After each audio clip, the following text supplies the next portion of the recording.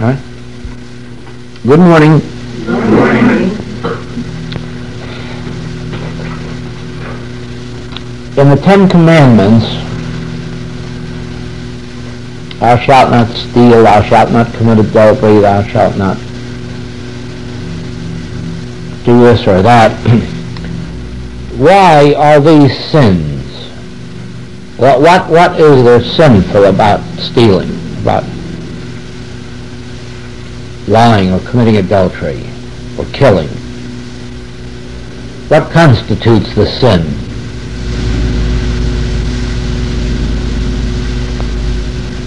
Anybody got an answer for that? Yeah. Yes, completely. That's the only sin there is. It hasn't anything to do with money. It hasn't anything to do with sex relations. It hasn't anything to do with taking somebody else's life. None of those things constitute the sin. Those are the effects of the sin. The sin is accepting a selfhood apart from God, or an activity apart from God. That's the whole sin. That's the whole sin there is in life. That's the only sin that the Master recognized in his first and second great commandments. Thou shalt have no other gods, no other power. Thou shalt love thy neighbor as thyself. How can you steal from your neighbor without stealing from yourself? How can you kill your neighbor without killing yourself, if there is only one self? And so it is that while the world is trying to hack away at preventing people from stealing or murdering or committing adultery, the root of the evil keeps on growing every time there is a new baby born. Every new baby that comes into this world comes in with the roots of the same old sins. A selfhood apart from God, and therefore somebody else to rob, somebody else to cheat, somebody else to lie to, somebody else to murder, somebody else to defraud. And as long as there is any belief of a selfhood apart from God, that is the sin. The form that the sin takes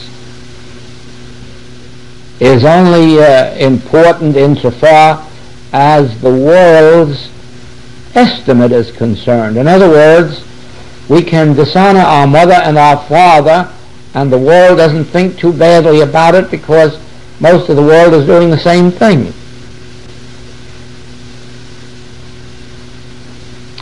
We could even do a little bit of stealing because most of the world is doing the same thing in one way or another. It doesn't quite like the idea of killing, because if you kill somebody else, you might get around to killing me.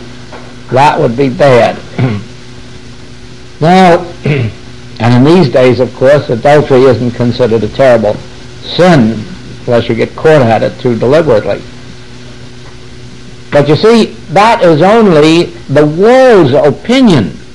In the eyes of God, in cosmic law, there is no difference between dishonoring the mother and the father or committing murder. They're all included in the same 10 commandments, and they're all included in the same 2 major commandments of the Master. Love thy neighbor as thyself. And so, accepting anywhere in consciousness a selfhood apart from God is a violation of spiritual law, which is a violation of cosmic law. And in violating cosmic law, we bring a penalty upon ourselves, even if we're never caught by the public.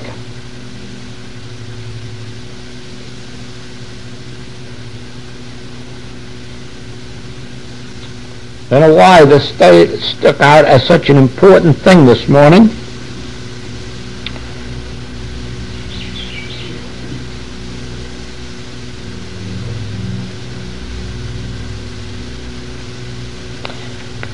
Well, yesterday I spoke about the fact that in this work, as we're doing it now, you will continually find yourself faced with what appears as contradictions, which aren't.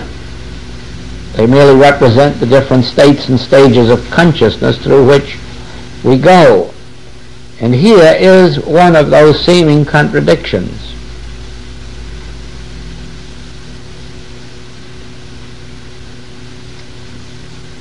A great deal of our work is based on Luke 12:22-32.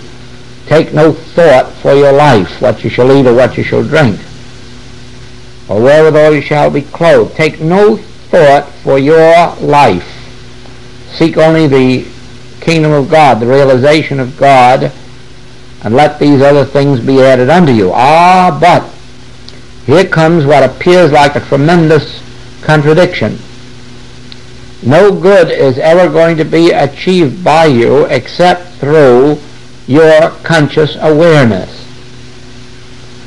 And that would seem an awful lot like taking thought, because actually it is.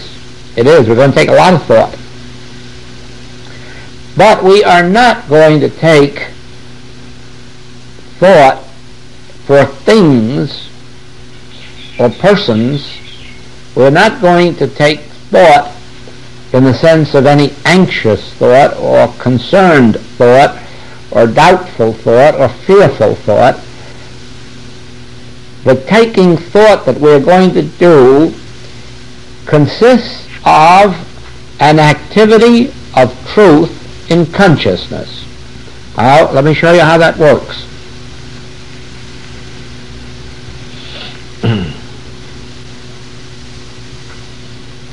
From the moment that we were conceived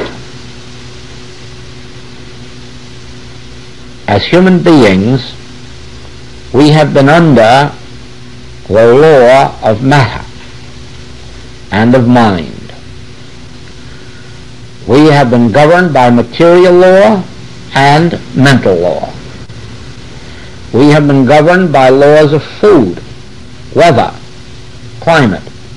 Certainly we've been governed by the laws of time and space.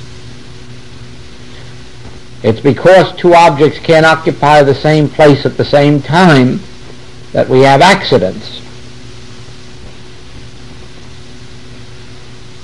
Always, as human beings, we are under the law.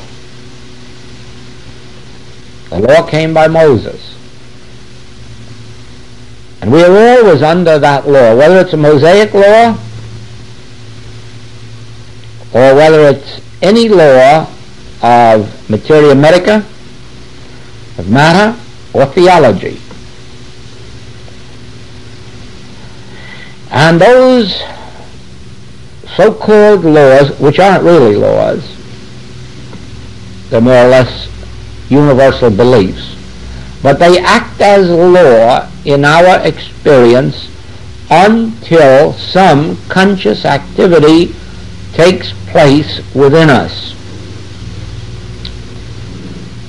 You undoubtedly have noticed that there are not many truth students, certainly not many in the Christian Science approach, who are subject, as much as others, to colds, grip, flu, or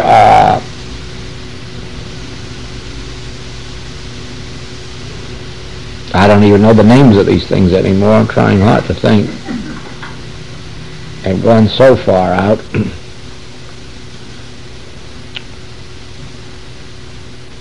Digestive disorders, bowel disorders. You find very little of that in those who have been students of Christian Science for any length of time. Rarely do you find any of these home remedies in their homes, because they're very quickly outgrown. How true that is in other metaphysical movements, I don't know, because I know the others are not as strict about the observance of spiritual healing.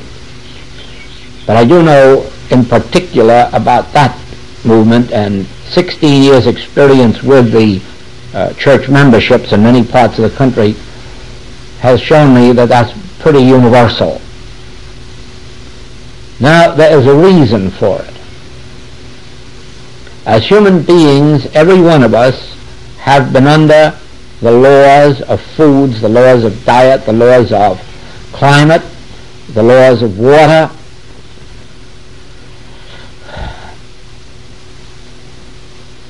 laws of infection, laws of contagion.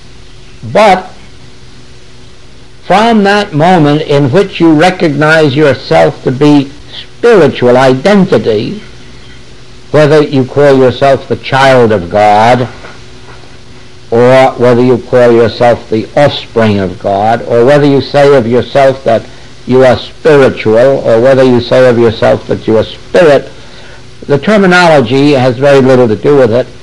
The fact is that at some point in your metaphysical career, you have awakened to the realization that you are not a mortal material being conceived in sin, brought forth in iniquity.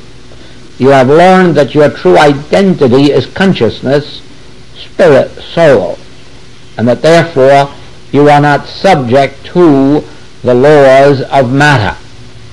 Now, if this realization were of great enough depth, we would automatically rule out of our experience all physical discords.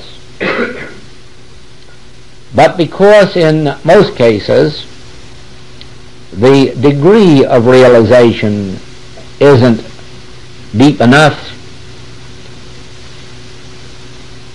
and because we more or less accept these deep truths of spiritual government more by acceptance unconsciously than by a conscious activity of thought, of mind, they do not have the same degree of effectiveness in our experience. But now, in our work, and we have several tapes on this subject, there must come a point in your experience where everything takes place as a conscious activity of mind until such time as it is rooted and grounded and no longer requires conscious thought. And the explanation is this.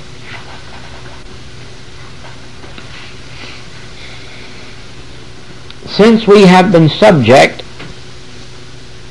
to material laws, laws of time and space, laws of infection and contagion, laws of food and climate, and others, now, by a specific act of consciousness, I declare and realize that spirit is my true identity, and that I have now come out and become separate, and am no longer of the world, even though in it, not of it, and therefore not subject to the world's laws, material or mental.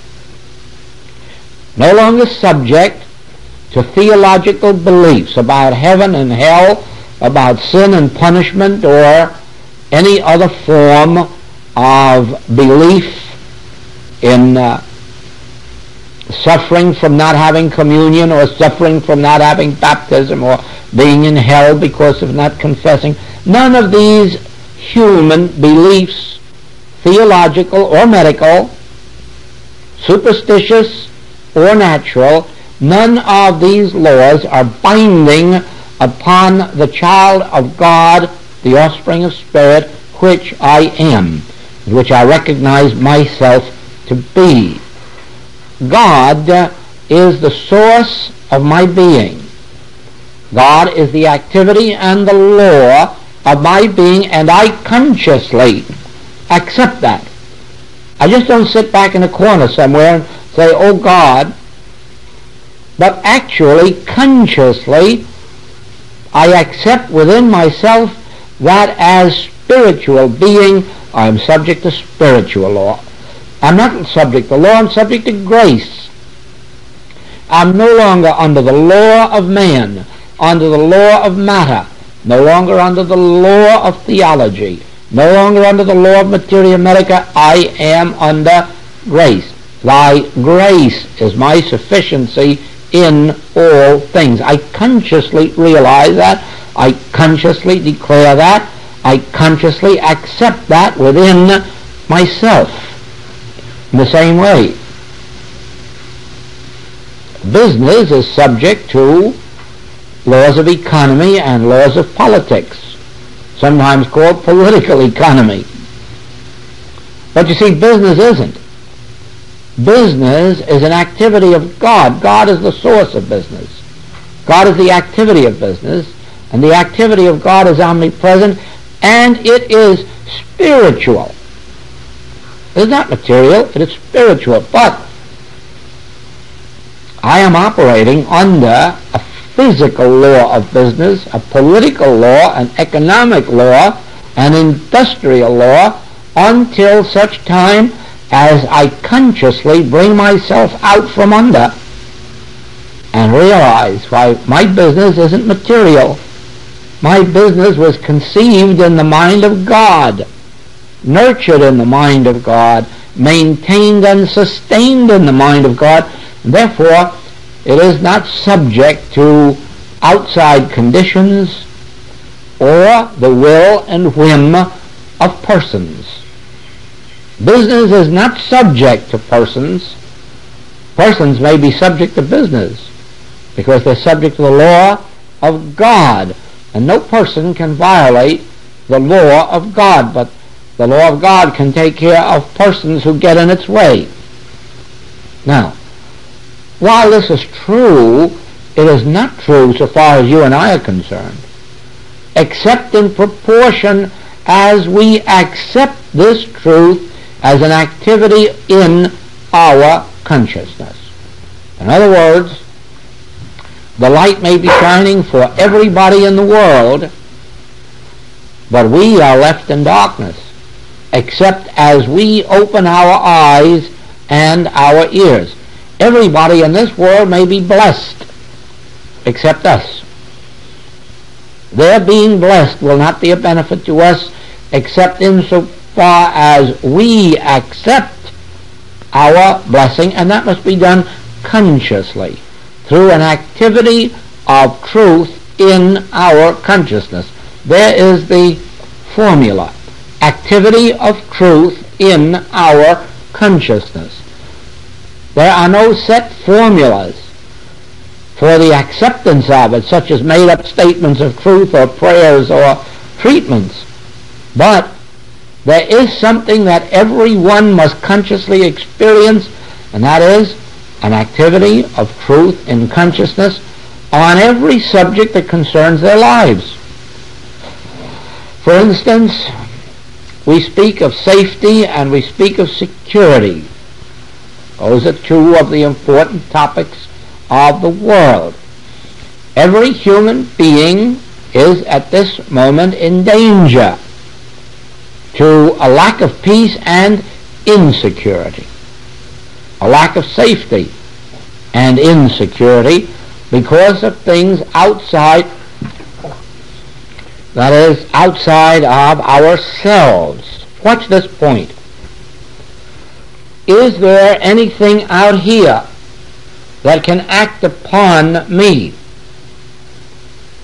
Or is the law of God, the grace of God within me, acting out from the center of my being onto my body and my affairs? Now, as human beings, everything out here acts upon us favorably or unfavorably. But under the law of God, since the kingdom of God is within me, all good unfolds from within my being, and there is no evil.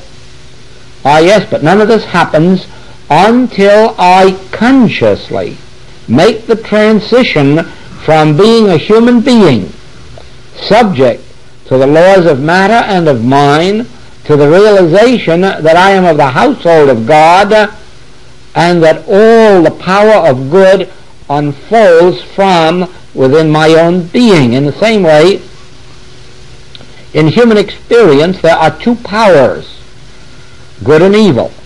The power of God and the power of Satan. The power of good and the power of evil. Now, in spiritual truth, there is but one power. There is no such thing as a power of evil to protect oneself from, whether it's a material evil or a mental evil. In God's kingdom, there are no such thing as powers. There is only the divine state of being which eternally is. But that is meaningless, except as we consciously accept it within ourselves as an activity of consciousness. When we make the transition of dying daily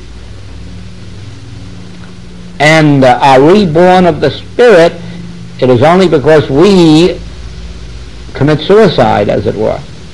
We definitely, by an act of consciousness, destroy our humanhood and its good and evil in order to exchange it for our Christhood, which knows neither good nor evil, but only a continuous and divine state of being, harmonious being, spiritual being. Now,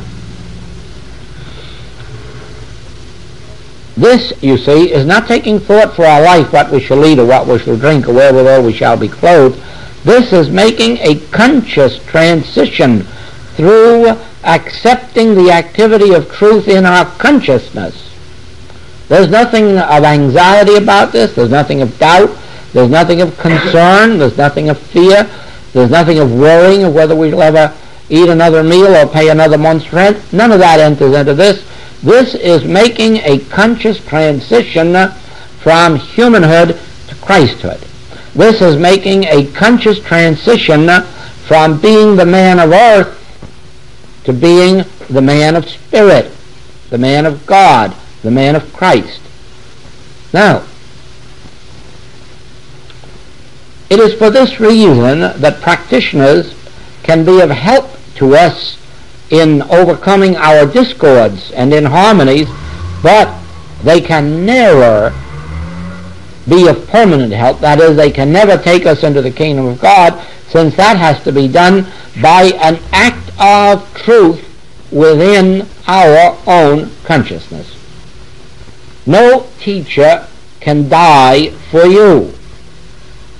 You have to die to material selfhood, to material law, to material government, and you have to be reborn through an activity of consciousness within yourself to the realization of spirit as that which governs you, maintains you, and sustains you. This work that we do together lifts you in consciousness to where you can apprehend this truth and accept it. But the apprehension and the acceptance must be on your part. In other words, what we know or think with the human mind is not the ultimate spiritual demonstration. But the truth we entertain in consciousness lifts us to a place in spirit where the Spirit can take over and govern us harmoniously.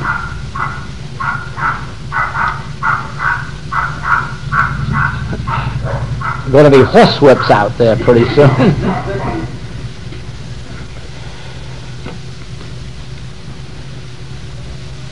That is why you have noticed in the writings that I've said that this is not a lazy man's work.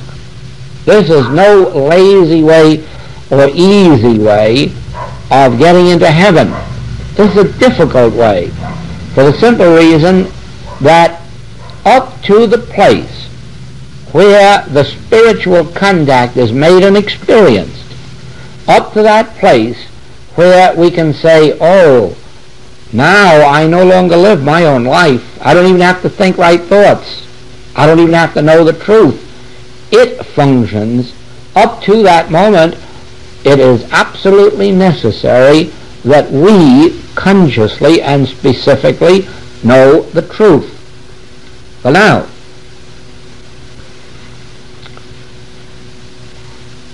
one of the words that takes up far too much room in our literature is the word supply.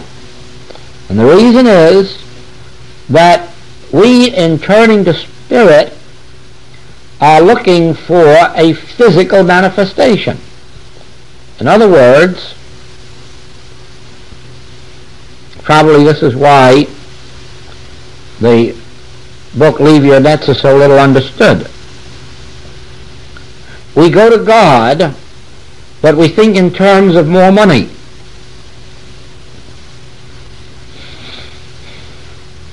When the Master said, leave your nets, he wasn't expecting them to catch more fish. Certainly not after he had told them to get rid of their nets. But we turn to the Spirit and look for it to appear as more dollars. As a matter of fact, it does. But it is the looking in that direction that keeps us in bondage to this, the violation of spiritual law. Now, when we leave our nets, it doesn't mean that we're leaving any of the human forms of good that exist, but it means that we are leaving all thought of them as to how they shall appear, or when, or why, or by what means, or even whether or not they shall. Who says that they must? In the kingdom of God, when we realize it, there are far greater riches than those that we on earth can dream about. So that something must take place in our consciousness that concerns that command, leave your nets. How are we to leave our nets? In what way can we leave our nets? What happens if we do leave our nets? That is something that each one takes up as an activity of truth in their own consciousness until the answer is given to them by God. Not necessarily the answer that God gave me, but the answer that God has for you. Now,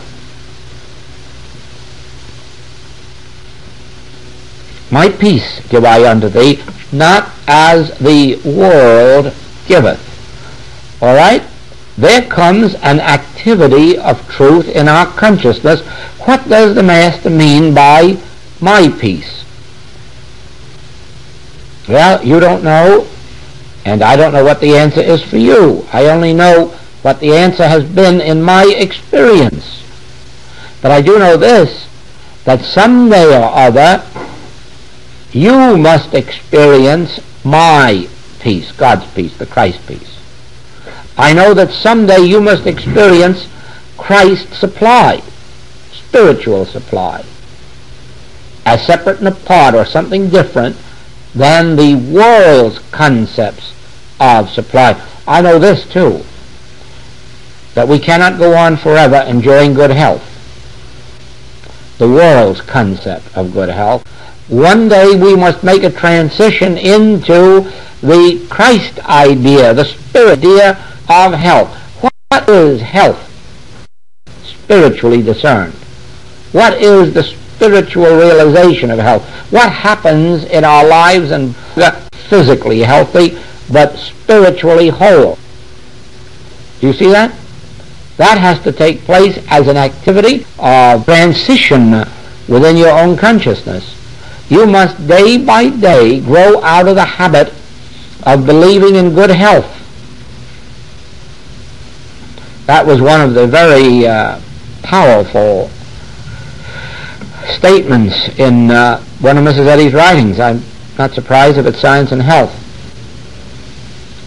which she says we must overcome the insanity of health. The insanity of health. Yes. The insane much things in the blood system that does this, that constitutes health.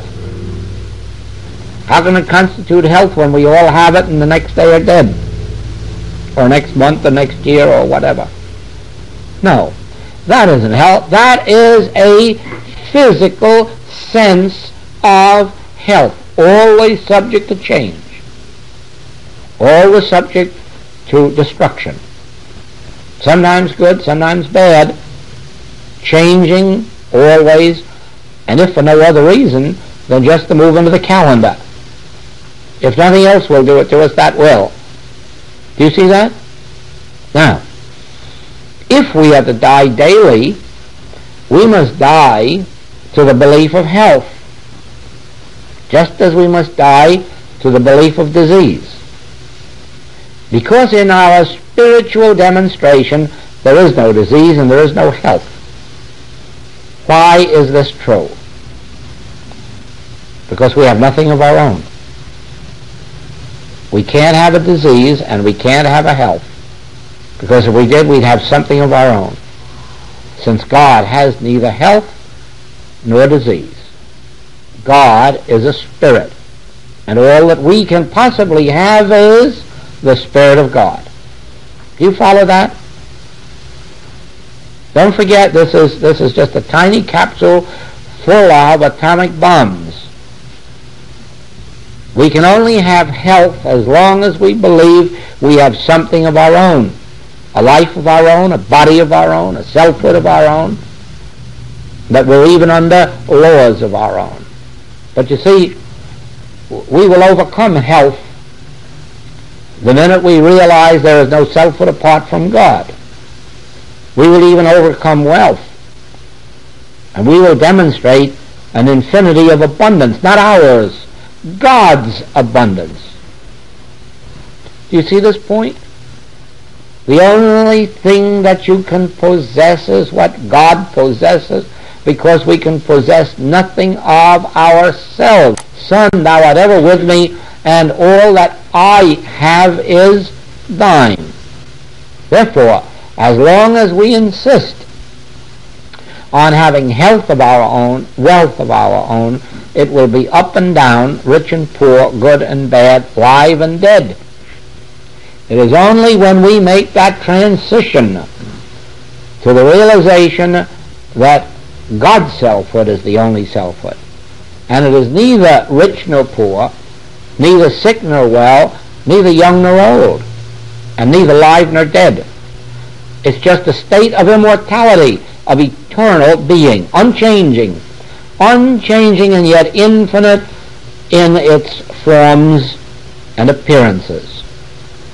Just as a garden represents nature in expression, the one nature, and yet it expresses itself as everything from coconut trees to orchids.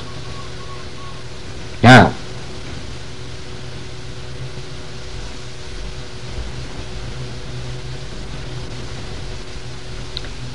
if we are to accept this truth, where do we accept it?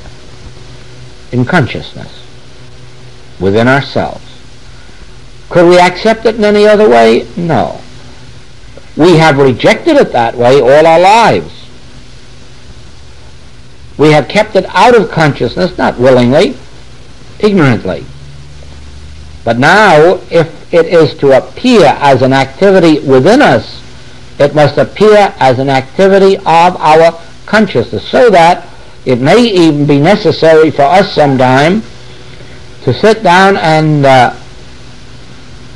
be quiet and realize, right here and now, I accept the grace of God. I accept the grace of God as the allness and onlyness and perfection of my being, of my body, of my business. I accept God's grace as companionship, as home, as opportunity, as success. I accept consciously the grace of God as a law unto my being, as the only law.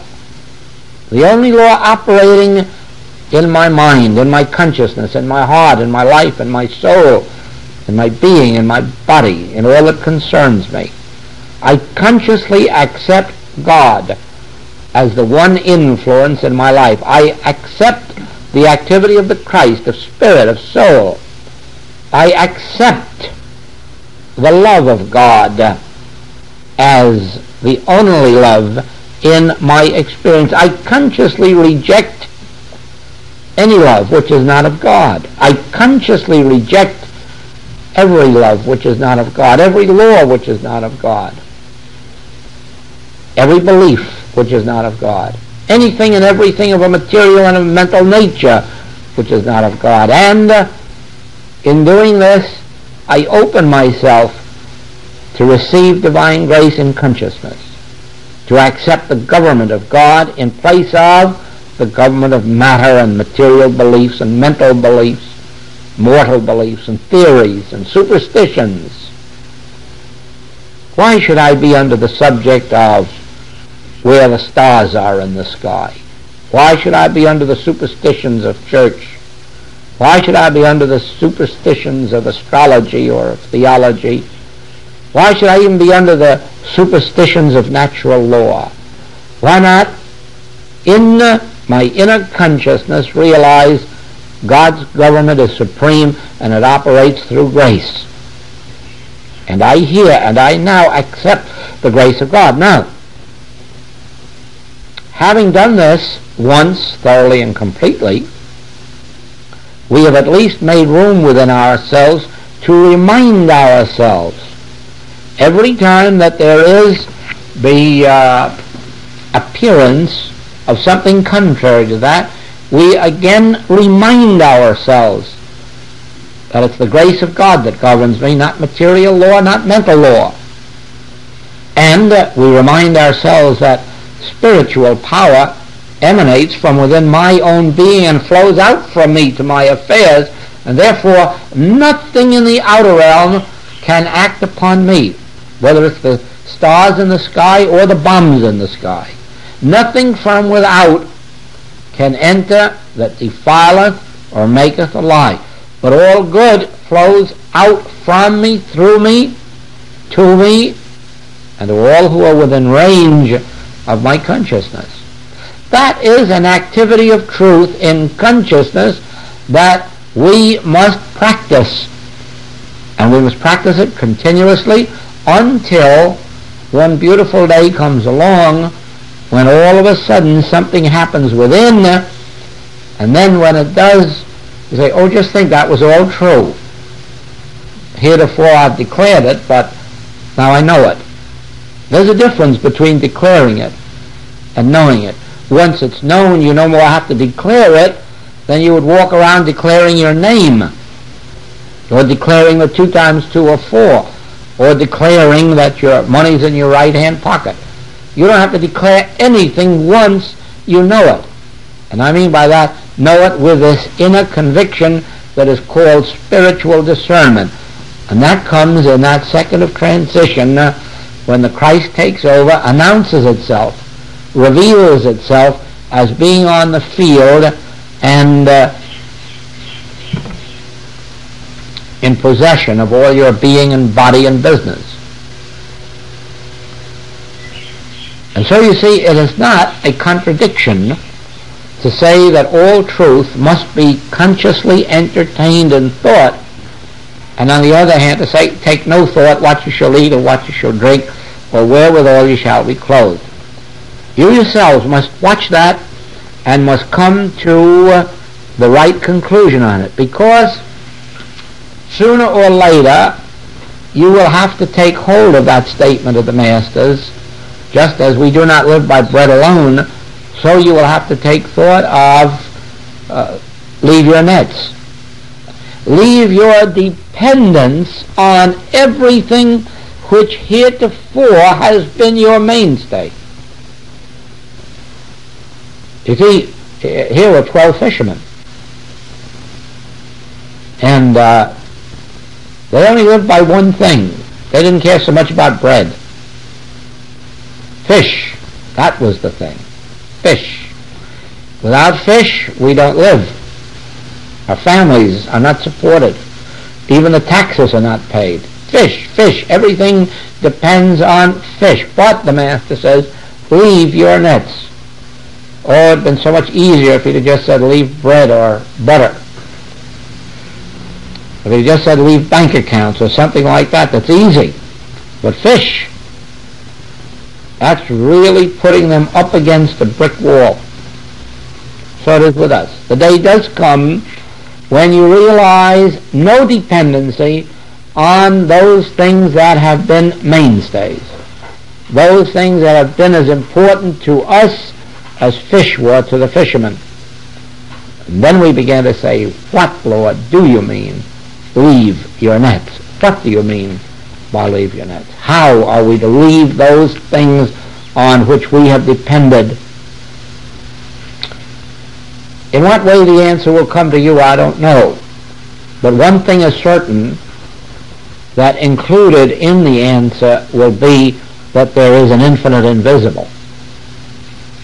That everything in the visible realm comes forth from the invisible. Things that are made from things which do not appear.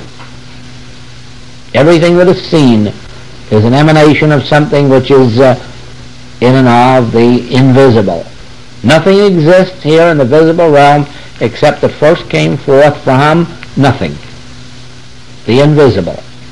And so the answer will always include the realization that there is an infinite invisible. While we're doing this, let us consciously, remember this word consciously, let us consciously remove ourselves from physical and mental laws and place ourselves under grace. Thy grace is my sufficiency in all things. Thy grace is the only sufficiency. Thy grace is the only presence and power in my experience. Thy grace governs, maintains, feeds, and sustains. Thy grace is my bread, my wine, my water. Thy grace is my fish. Thy grace is my meat.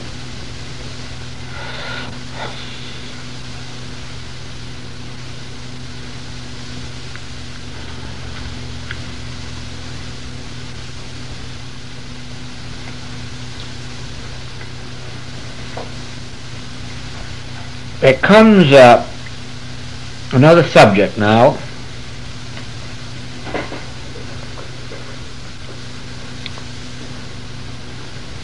We hear people make the remark that they would like to overcome fear or doubt or hate or envy or jealousy or a desire for revenge or other negative characteristics of humanhood. And they very often ask how they can do that, in what way they can overcome these negative traits. And as such, there is no way from the spiritual standpoint. It just can't be done. You cannot meet a problem on the level of the problem. So as long as you're dealing with person, you're going to be dealing with hating a person or loving them, fearing them, doubting them, or envying them.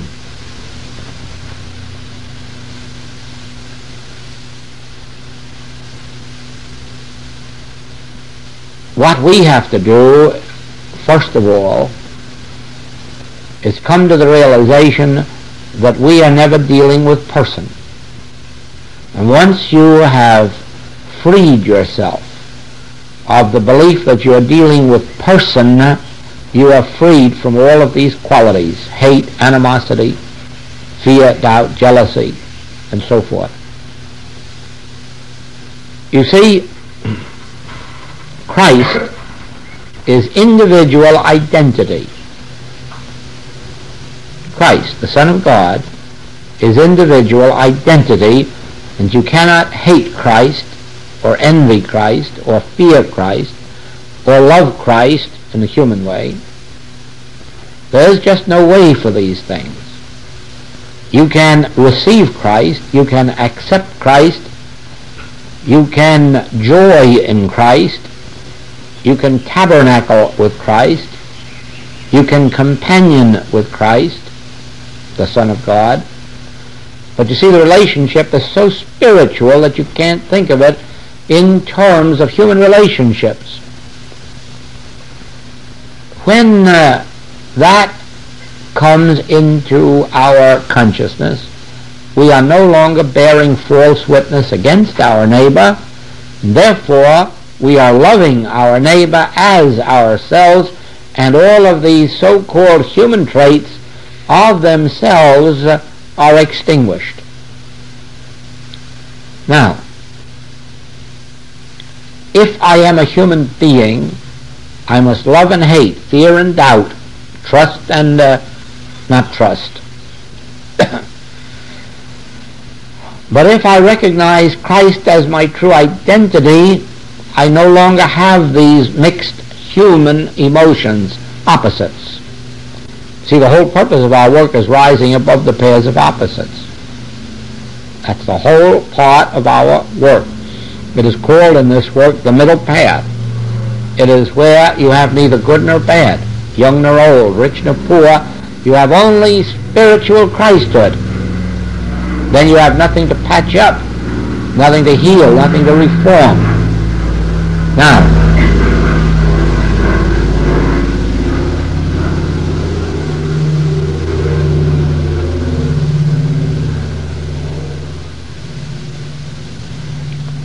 love is the only way. Love is the only relationship. But love has no relationship to the human emotion called love. It has no relationship even to that which is called brotherly love. It has relationship only to our relationship with God, which is love. You see, there is no love but God. If God is love and God is infinite, love is infinite, and there is no love beside God. Therefore, the love of God is the only relationship there is. When we then are experiencing the love of God, we are beholding the Son of God as individual identity. Now, there's no other way. You can try to get rid of hate if you like. You can try to get rid of fear, but you won't succeed. You may for a while repress it.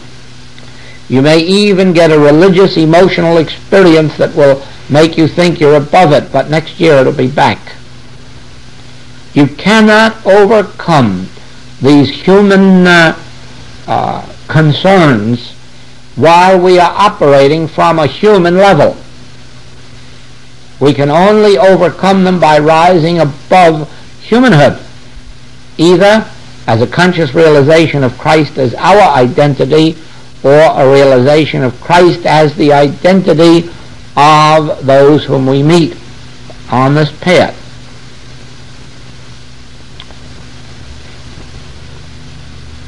Many people have tried to solve their problem by exchanging giving up hate for love and doubt for confidence.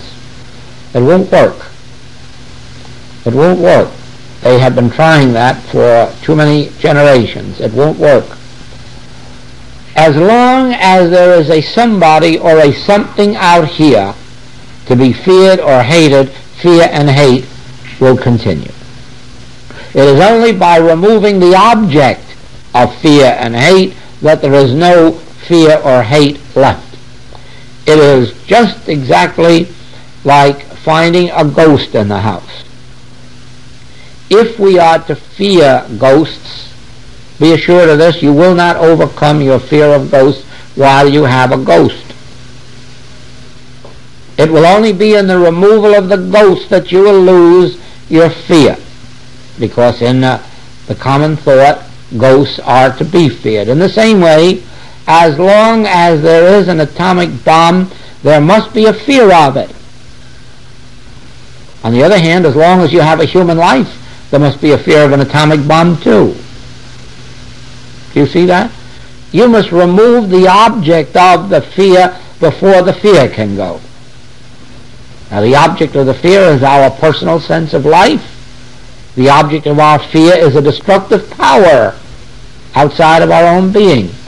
Until we remove that, we will have the hate, the fear, the envy, the jealousy, and all other negative qualities. Once, however, we achieve the realization of God as individual life, in that moment we then say, I can lay down my life or pick it up. If I live by the sword, certainly I'm going to lay it down. If I live by the sword, I will die by the sword.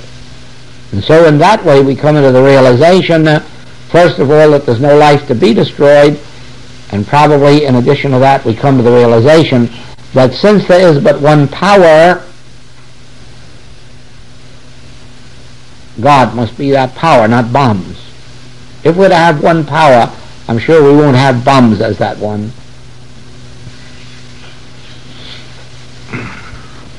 All right, let us meditate a few minutes. Now, with what we have gone through this morning, our thought is cleared. In other words, let us say that we have had a treatment, because you not only heard it from me, but while you were hearing it, it was going on as an activity of your own consciousness. If you were merely listening to it, then it wasn't even a good treatment. It was only a treatment if you could live it while it was being uttered, if you could actually feel it and go through the process of consciousness within yourself. Then it was a good treatment, and thought now is cleared of all these extraneous things. Now is when the real function of living the spiritual life commences. Now that we're through with all of that, now we can turn within to the center. Do it. Turn within quietly now. The kingdom of God, and you follow this as an activity. The kingdom of God is within me. And I'm now turned within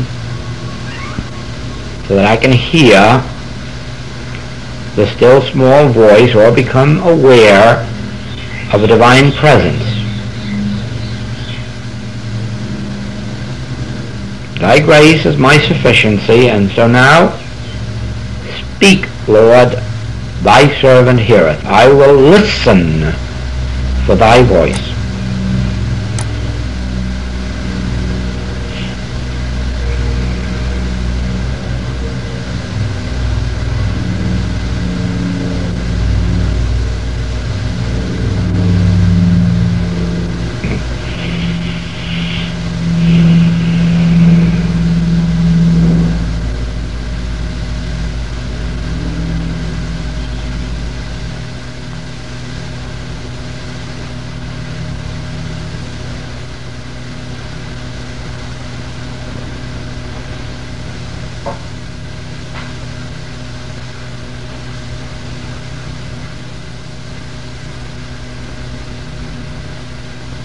If it is necessary for you to think any thoughts at all,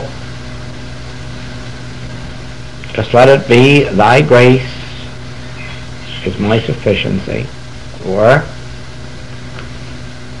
we do not live by bread alone,